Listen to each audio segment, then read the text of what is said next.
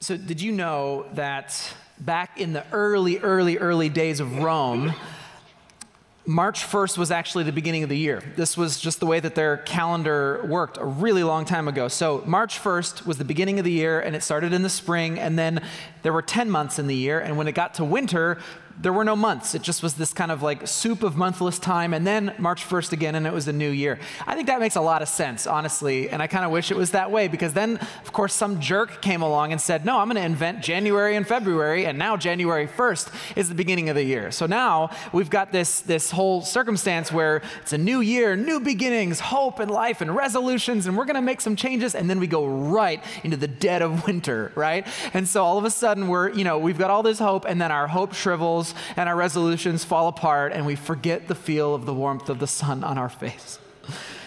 Anyway, Happy New Year, everybody.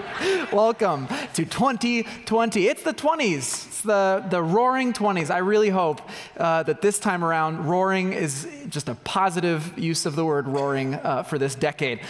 So we are starting this new series, and it's called Relief. Because even though, I'm sort of joking about how, rough New Year's can be, the reality is that we are collectively as a culture, as a community, we're living in a pretty tough time. We need some relief. So for the next 4 weeks, we're going to look at some of the words of Jesus that he shared with his disciples when they needed some relief, when they were facing an anxious and a painful and a chaotic time.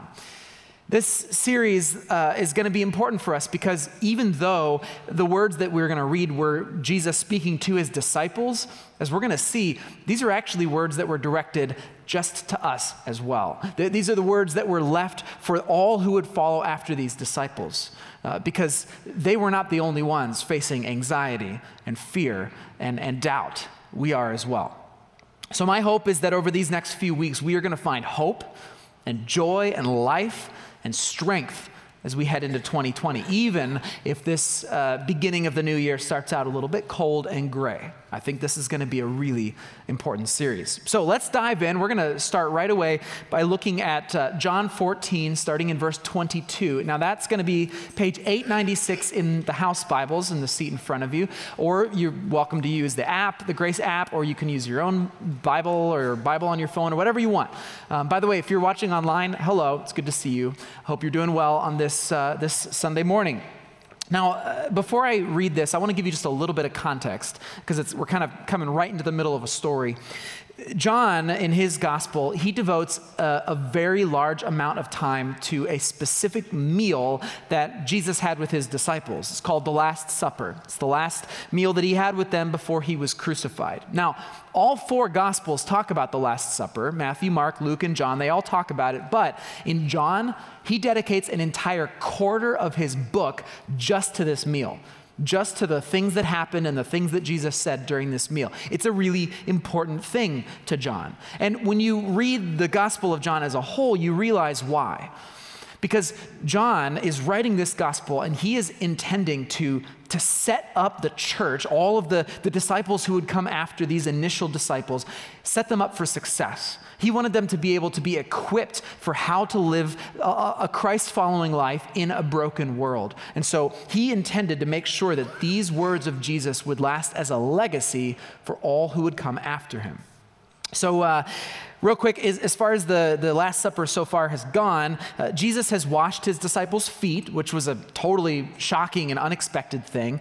And then he begins to tell them that he's leaving. He says, I am going to be leaving you. And of course, the disciples are a little bit distraught by this. They're like, wait a second, where are you going? And can we come with you? And what's happening? And so Jesus, he begins to answer some of their questions, including this one. So look at verse 22. Judas, not Judas Iscariot, but the other disciple with that name, said to Jesus, Lord, why are you going to reveal yourself only to us and not to the world at large? And Jesus replied, all who love me will do what I say. My Father will love them, and we will come and make our home with each of them. Anyone who doesn't love me will not obey me. And remember, my words are not my own. What I'm telling you is from the Father who sent me. I'm telling you these things now while I'm still with you. But when the Father sends the advocate as my representative, that is the Holy Spirit, he will teach you everything and will remind you of everything I have told you. I'm leaving you with a gift, peace of mind and heart. And the peace I give is a gift the world cannot give. So don't be troubled or afraid. All right, we're going to stop there today.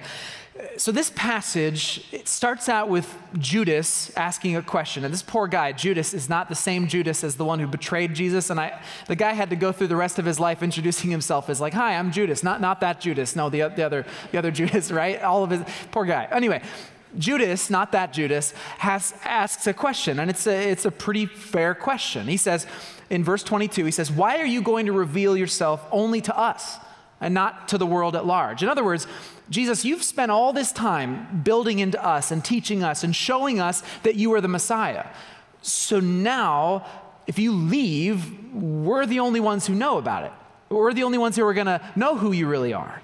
Everything seemed to be building to this moment, Jesus, but now what? All of a sudden you're out? You're gone? So Jesus answers him, but his answer, as you saw, is a little bit, it's indirect. It's indirect. He says, all who love me will do what I say.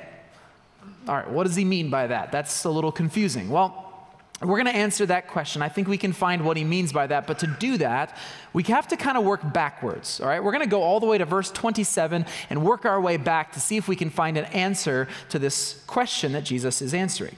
So let's look at that. Let's look at verse 27. Jesus tells them in that verse, don't be troubled or afraid. Now, this word troubled in Greece is tarazo, and it could just as easily be translated as like agitated. Don't be agitated. It's the same word for when water is being shaken up or stirred or moved around somehow. It's like, it's like turbulent water. In fact, we see that in English too, because in English, turbulent comes from the same word as trouble. It's the same root. And it's kind of like the words of whitewater rapids or a waterfall, okay? So imagine troubled water is water that is being dashed against the rocks and shaken up and gushing back and forth, completely like out of control. And Jesus is telling them, don't be troubled. When your heart is troubled, what happens to you? You're swept along, right? You're battered against the rocks. I can't think of a better word to describe what it feels like when you have anxiety, right? Those of you who've had anxiety attacks, you know it feels like you're just rushing down a river and you're out of control. You're trying just to keep your head above the water. So it's understandable, isn't it, why the disciples would be feeling troubled. Why they'd be feeling a little bit out of control. I mean, everything that they knew, everything they thought they understood is about to come to an end. They feel this ominous change coming, but they don't know what's going to happen next. I mean, their teacher, the Messiah, he's just told them that he's leaving them. I'd be terrified. I'd be freaked out too. And yet, Jesus tells them not to be troubled, agitated, or afraid. Don't be anxious, he says. Well, why? Why shouldn't they be? Well, go back to the beginning of that same verse, verse 27. Here's the answer. Because even though Jesus is going away, he says that he's going to leave his disciples with a gift. And what is that gift? Well, peace. Peace of mind and heart. So he's setting up this word peace kind of as a contrast to this word troubled. And the word peace could also be translated tranquility. It's the opposite of trouble. It's the opposite of agitation. In fact, the Greek word eirene for peace, it actually is it's the root of where we get our word serene or serenity. Okay, so serenity versus trouble. These are, when you compare this kind of peace to the rapids of trouble and agitation, peace is it's like a glassy mountain lake, right? It's like calm and serene and peaceful. So Jesus is giving his disciples that. He's giving them peace, not trouble, not agitation in their hearts. Okay, so that's nice, but where's this peace supposed to come from? Well, again, we're going to work backwards. Let's take another step back to verse 26. Verse 26, Jesus says, when the Father sends the advocate as my representative, that is the Holy Spirit, he will teach you everything, and he will remind you of everything I have told you. So the advocate, the Holy Spirit.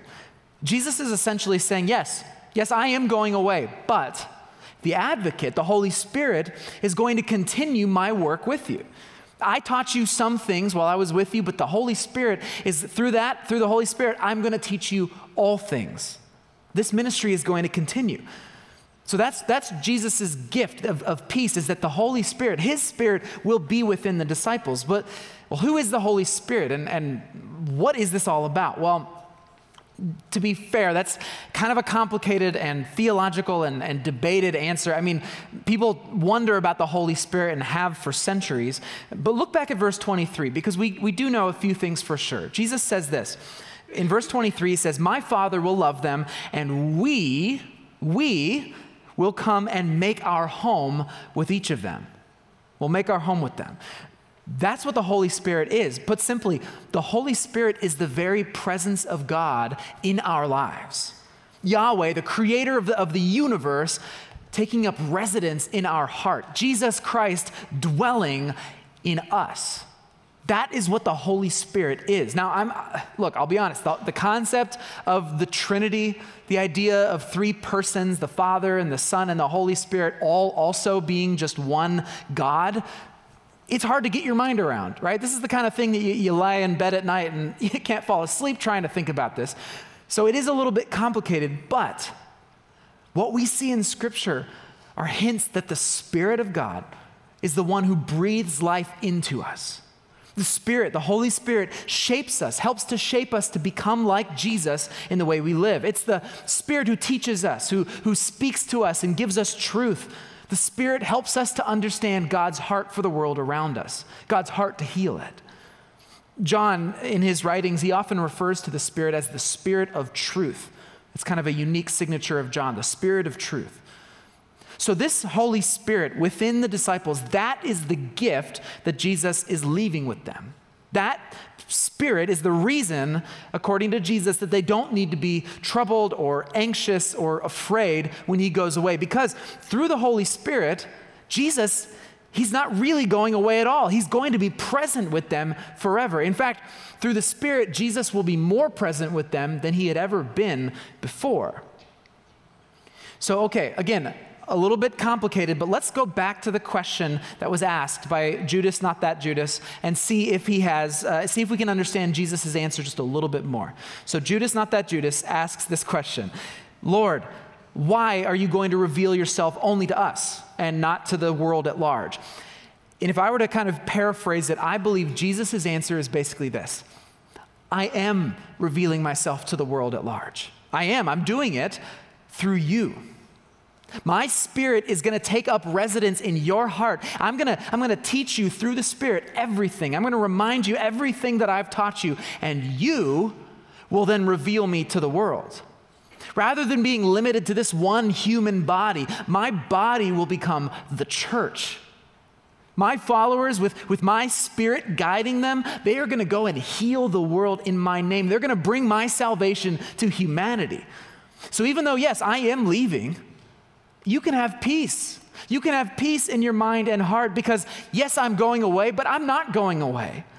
You don't have to be afraid because I am with you.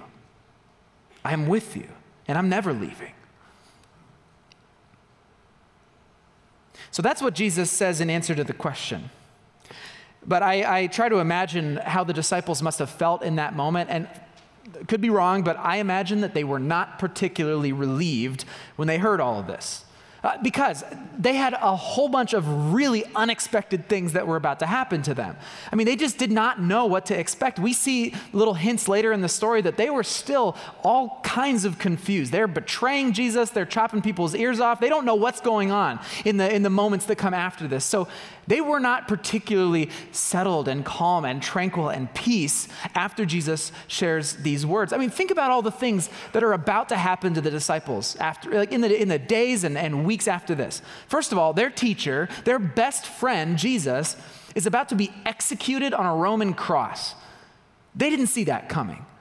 That same executed friend is then going to be resurrected from the dead, revealing himself to be not just the promised Messiah king, but the very Son of God.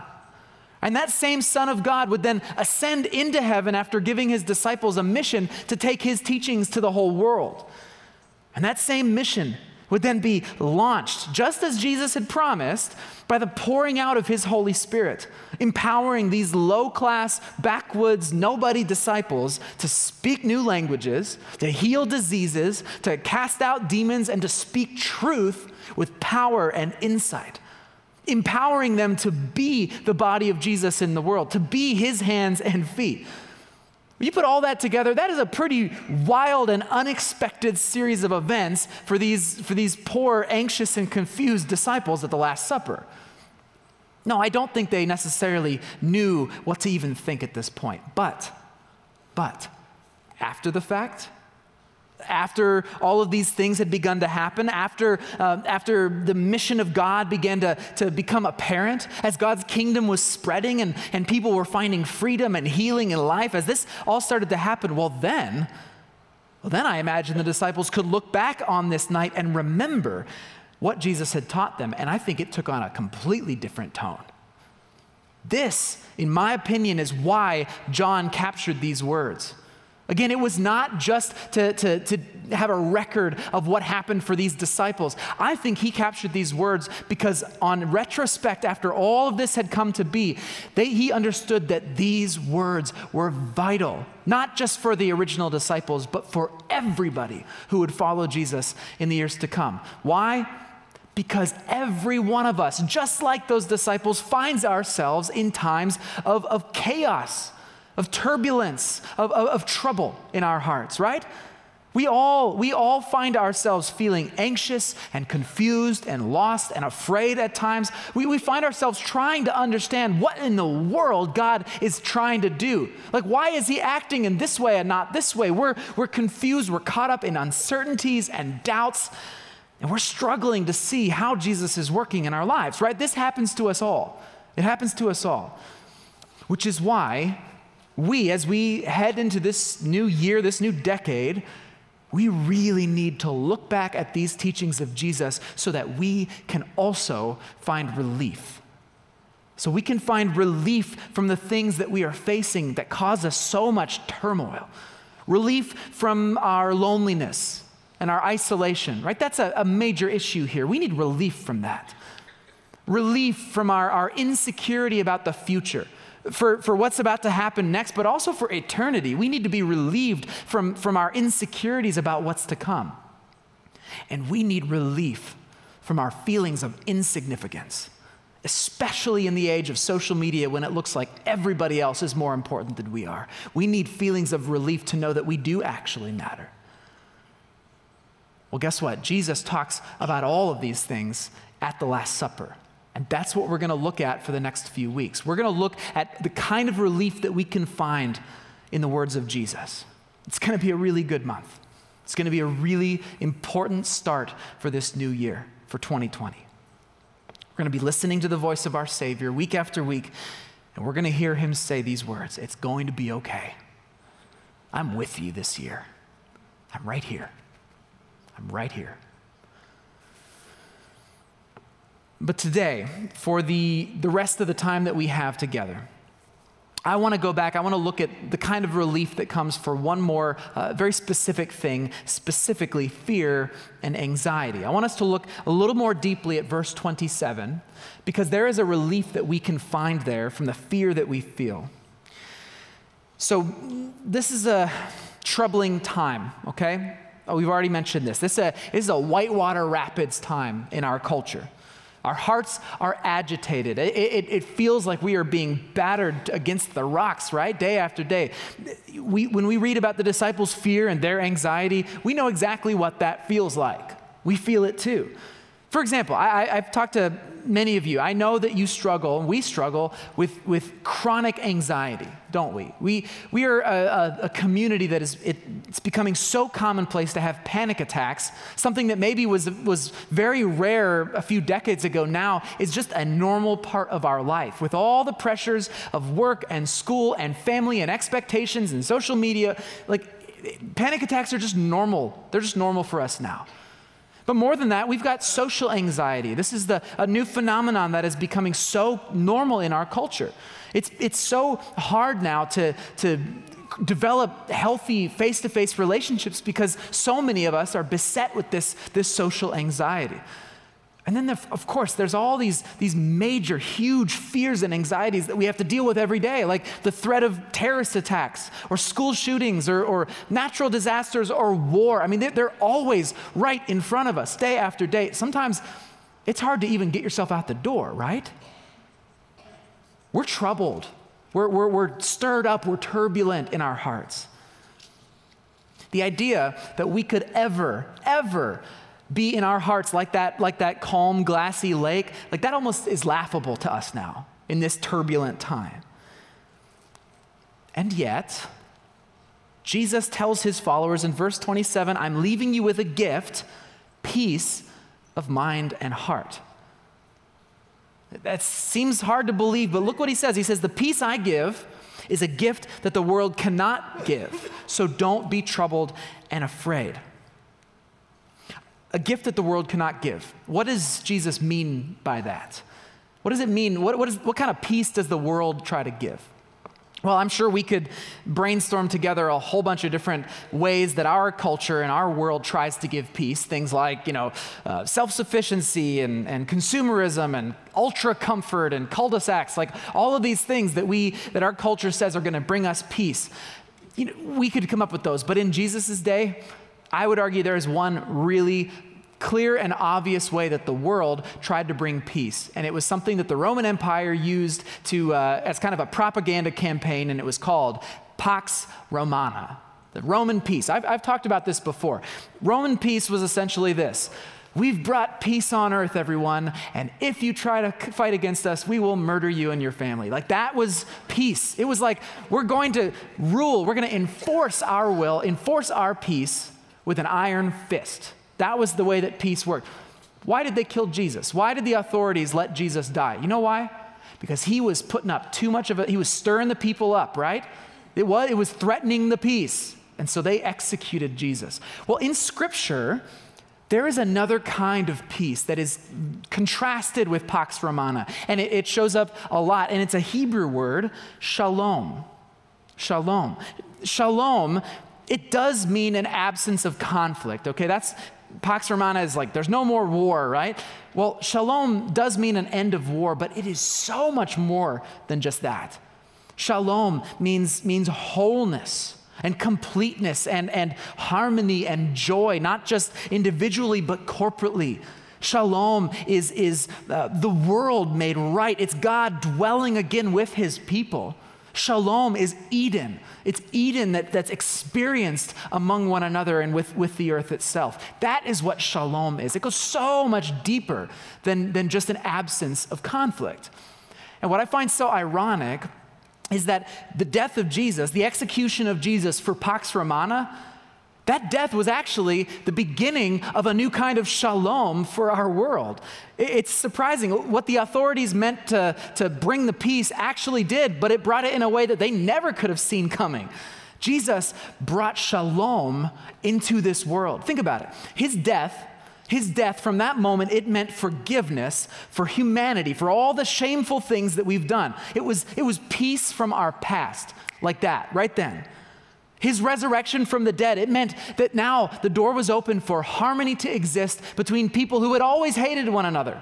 Suddenly a new kind of community could be formed where there was harmony and love where there used to be hatred and conflict. And when he gave his Spirit to the disciples, when he poured out his Holy Spirit, that opened the door to life and healing and joy, all of that springing up in the midst of a world that is broken. Jesus brought shalom into this world, and it's a peace, it's a stability, it's a serenity that the world could never, ever hope to match, could never replicate it. It's mind-boggling to think about how different God's peace is from that of the world. Listen to how the Apostle Paul describes this peace in his letter to the church in Philippi. He says this. He tells them, don't worry about anything, Philippians. Don't worry. Instead, pray about everything. Tell God what you need and thank him for all that he's done. Then you will experience God's peace, which exceeds anything we could even possibly understand. His peace will guard your hearts and your minds as you live in Christ Jesus.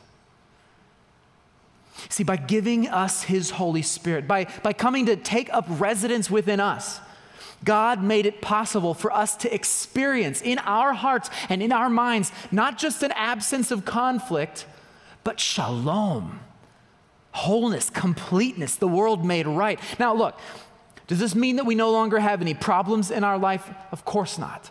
Of course not. The disciples themselves, they received the Holy Spirit and then they went on to be tortured and executed themselves. Most of them did.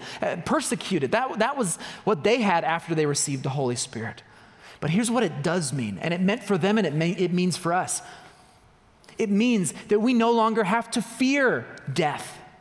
We don't have to be anxious about the future because we know that God has us.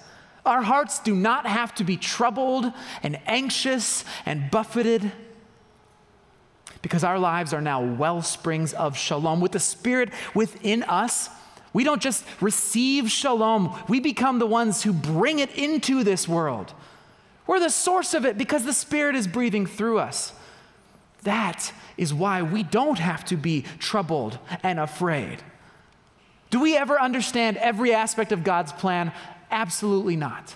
We don't, not in this life. We will not understand his entire plan. His plan, just like Paul says, it exceeds anything that we could understand.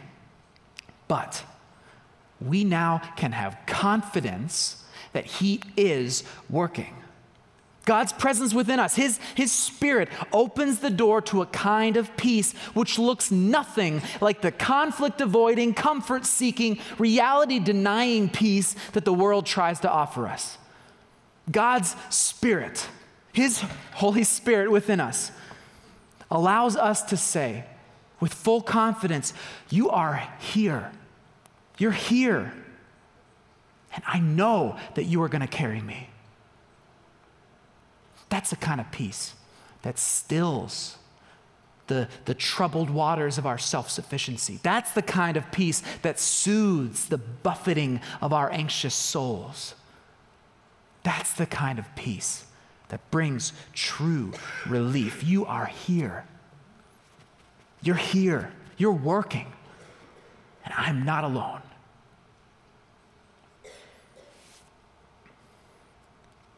Now, I realize all of this is all pretty heady and theological, right? These are deep concepts. This is intense stuff. I'm sure some of you probably either you saw on the app or something the topic for today, and you were really hoping for like a top 5 list of life hacks for how to overcome anxiety. That's not what this is, obviously. But I do want to leave you with something a little practical. I want to give you 2 tools for ways that in your life you can actually begin to implement some of these concepts, which are so huge, okay? Tool number 1 is this. If you've not yet done this, I was going to say encourage.